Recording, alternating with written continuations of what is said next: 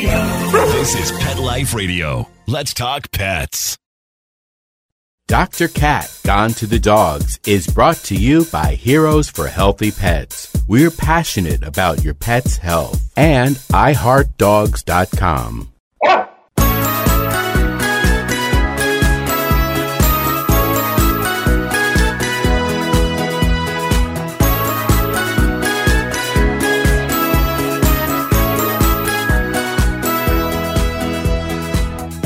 Dog lovers, welcome to Dr. Cat Gone to the Dogs. I'm your host, Dr. Catherine Prim, and I'm a small animal veterinarian and dog lover. So I love to use this show to explore interesting and controversial topics to help improve the life of our dogs. Today we're going to talk about CBD, and this has been in the news, and I have some special guests that are going to open our eyes to all of the ins and outs of CBD right after a word from our sponsors. Tired of wasting money on giant bags, boxes, and jugs of litter that don't last? Switch to World's Best Cat Litter, the only litter that lets you use less and get more. World's Best Cat Litter uses the concentrated power of corn to deliver outstanding odor control and easy cleanup. It's lightweight, 99% dust-free, and pet, people, and planet friendly. It's even flushable. Make the switch to World's Best Cat Litter and save $2. Visit www.saveonworldsbest.com. Let's Talk Pets on PetLifeRadio.com.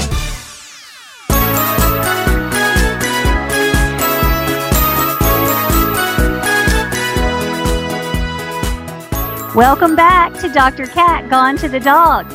I have with me Stephen Sital and Liz Houston, and they are specialists and experts on CBD, and I'm going to let them tell you a little bit more about themselves. Liz, you want to tell us all about you? Hi, my name is Liz Houston, and I'm a registered veterinary technician practicing and living in California. I work primarily as a relief technician and a consultant, as well as traveling and speaking about cannabis in veterinary medicine and many other topics in veterinary medicine as well. Okay, Stephen, you're up. Who are you? Hi, this is Stephen Sital, and I'm an RVT out of California as well, and close friend of Liz as well.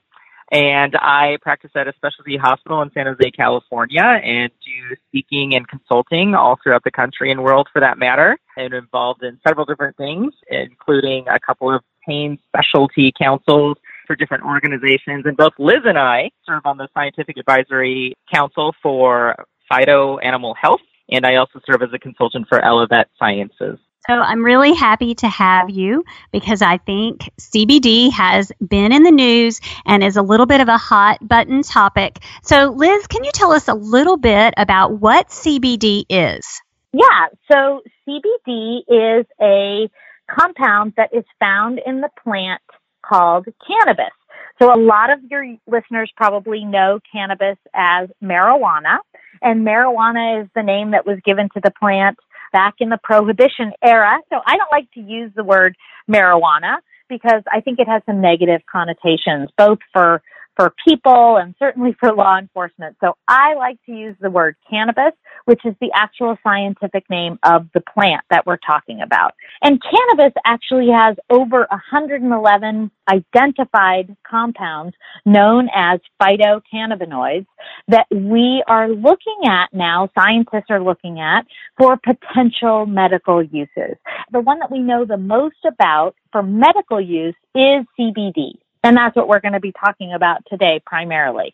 The other really famous cannabinoid in the cannabis plant is THC. And THC is the cannabinoid that is responsible for making people and dogs and cats feel high. So that's the psychoactive part of the cannabis plant. And that's not what we're going to talk about today, although we'll touch on it, I think, a little bit briefly when we talk about safety of CBD and the safety of cannabis using these products with our pets. But CBD itself is a very useful medicinal compound that we find in the cannabis plant. So, Stephen, what do we potentially want to use CBD for? Why would we even consider giving this to our dog? Sure. So In the human world, we have over 23,000 published papers for cannabis products or components being used in people for several different ailments. And we're translating the use of these products in humans over to animals for some of the same things. I think some of the more common ones that we see them being used and recommended for in animals are definitely seizures. It's gotten quite a bit of press for controlling seizures in children especially, and we're starting to see research come out specifically on seizures in dogs, which is interesting.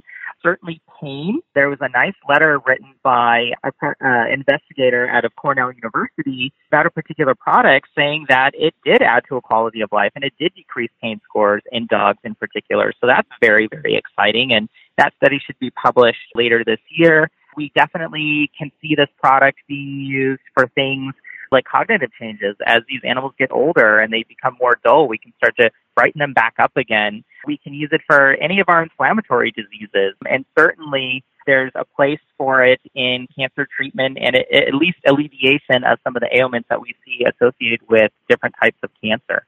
So, Liz, am I understanding you correctly when you say we're not going to get high from CBD? Yes, you are. That is absolutely correct. So CBD does not have psychoactive properties like THC does. So I'm guessing some of your listeners were alive in the 60s and maybe did choose to inhale when they got past that cigarette when they were at the party. So a lot of your listeners may have experienced that high that you get from taking marijuana. But CBD is different. It acts on different receptors in the body, both in human bodies and in dog bodies. And what it does, actually really interestingly, is it can even cut that high feeling that you get from THC. So if you ever have over-imbibed THC and you feel a little too out there, you could actually take CBD and reduce that feeling because of the way the receptors work. But really, what we're using it for, what animal owners are using it for, is its medicinal properties because it doesn't make animals high. It just alleviates their pain symptoms. We also have evidence that shows it alleviates some anxiety. This is true on the human side. So we extrapolate, as Stephen said, we extrapolate some of that data for animals as well. And it's an incredibly useful medicinal compound, and it will not make you or your dog high. So a lot of our medicines come from plants. So I'm not sure. I think it's just the interesting kind of smutty associations with this particular plant that makes it so controversial. But Stephen, is it legal for veterinarians to talk about this with their clients or to talk about this at all? Right. That is a very tricky question. And there's two things we have to look at. We have to look at it from the federal point of view and from the state point of view for whatever particular state the veterinarian is in. At a federal level, we have the understanding that marijuana, so something with a high level of THC, something greater than 0.3% in a particular plant, is going to be considered marijuana and is, at a federal level is not going to be legal in any place as far as they're concerned. When it comes to hemp products, there seems to be certain amounts of protection, and we recently just had Mitch McConnell introduce the 2018 hemp bill, which kind of protects products and compounds derived from hemp plants, and CBD is certainly one of them.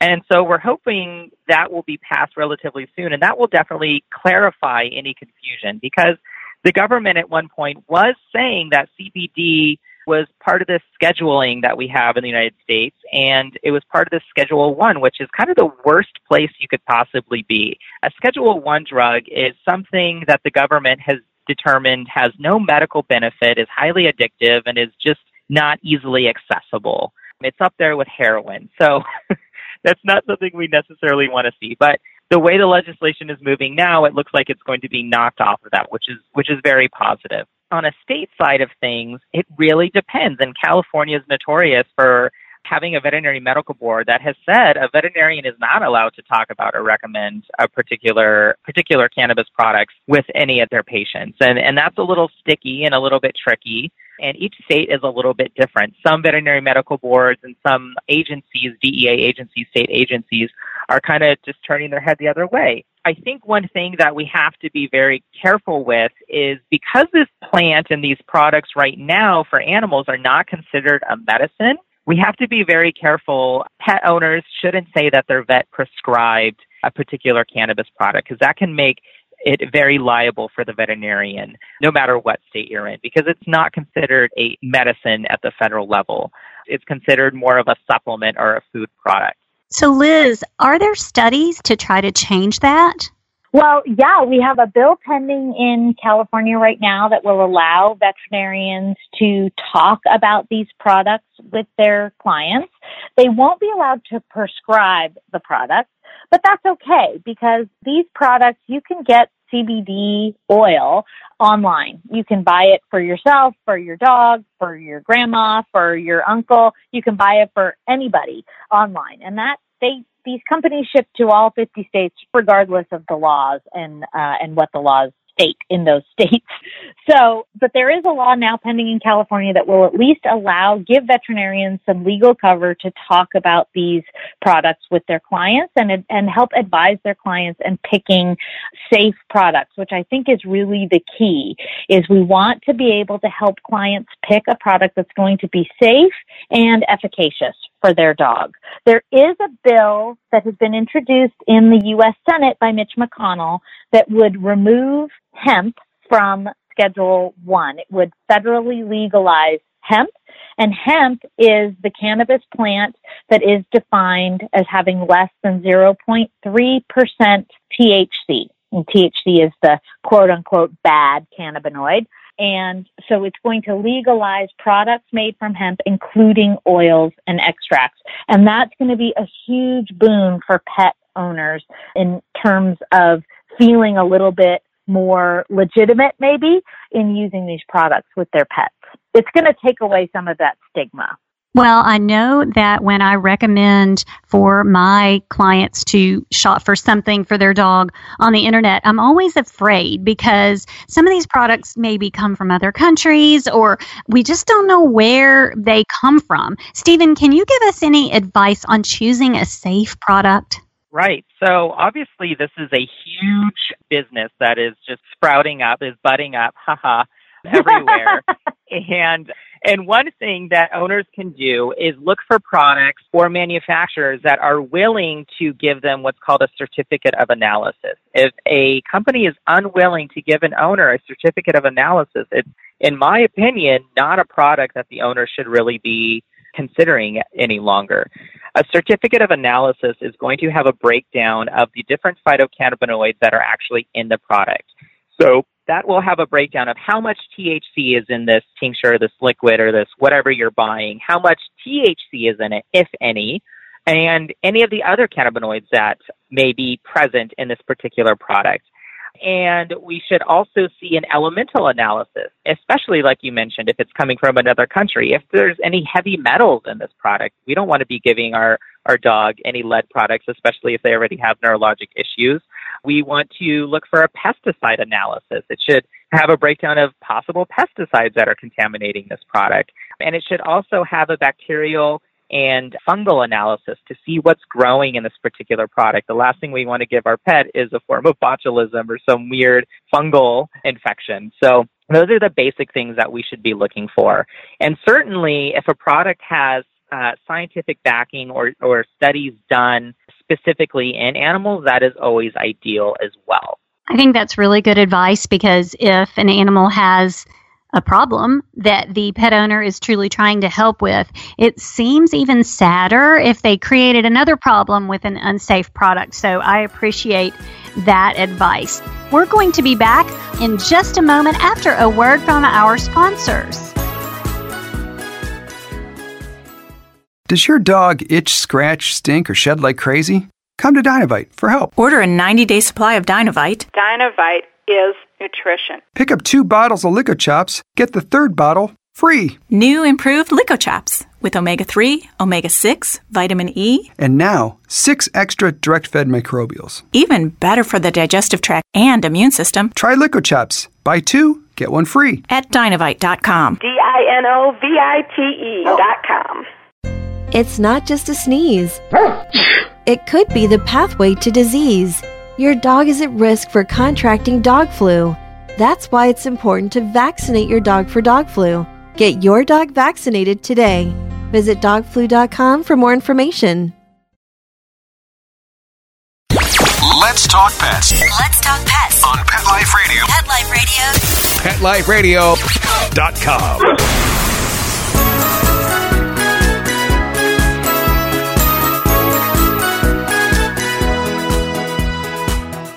Welcome back to Dr. Cat Gone to the Dogs. So overall, though, the Pure products, Liz, you said that they were safe, didn't you? I did, and they are tremendously safe. We actually have data from studies that were conducted back in the 70s where they were looking at marijuana specifically, at pot, weed, whatever you want to call it, because, of course, it was in high use, so to speak, back then. So they actually did studies where they had experimental subjects of all different kinds of animals. So they had cats, dogs, mice, rats, monkeys, and humans, and they actually injected them with a concentrated version of the quote-unquote bad cannabinoid, THC, and they were not able to kill anything bigger than a mouse with doses up to 3,000 milligrams per kilogram of THC. And that's a huge amount. You'll never be able to get that amount into your pet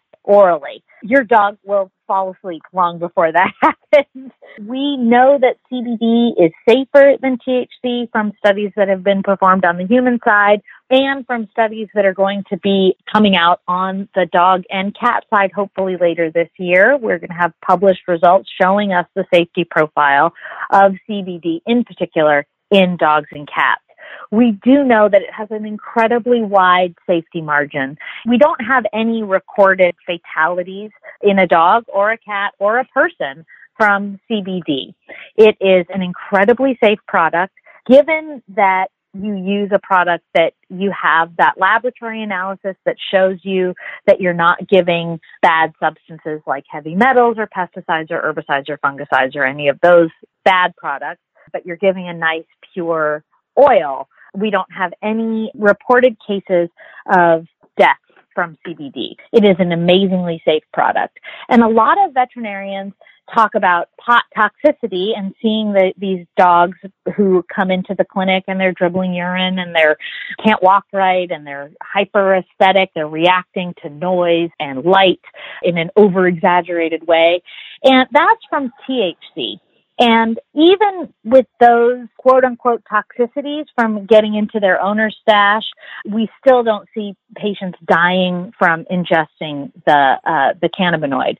So it's an incredibly safe product, and using CBD and looking at that lab analysis and making sure you don't have a high level of THC in the product means your pet also isn't going to have any of those effects either. They're just going to enjoy the benefits of the medicinal cannabinoid.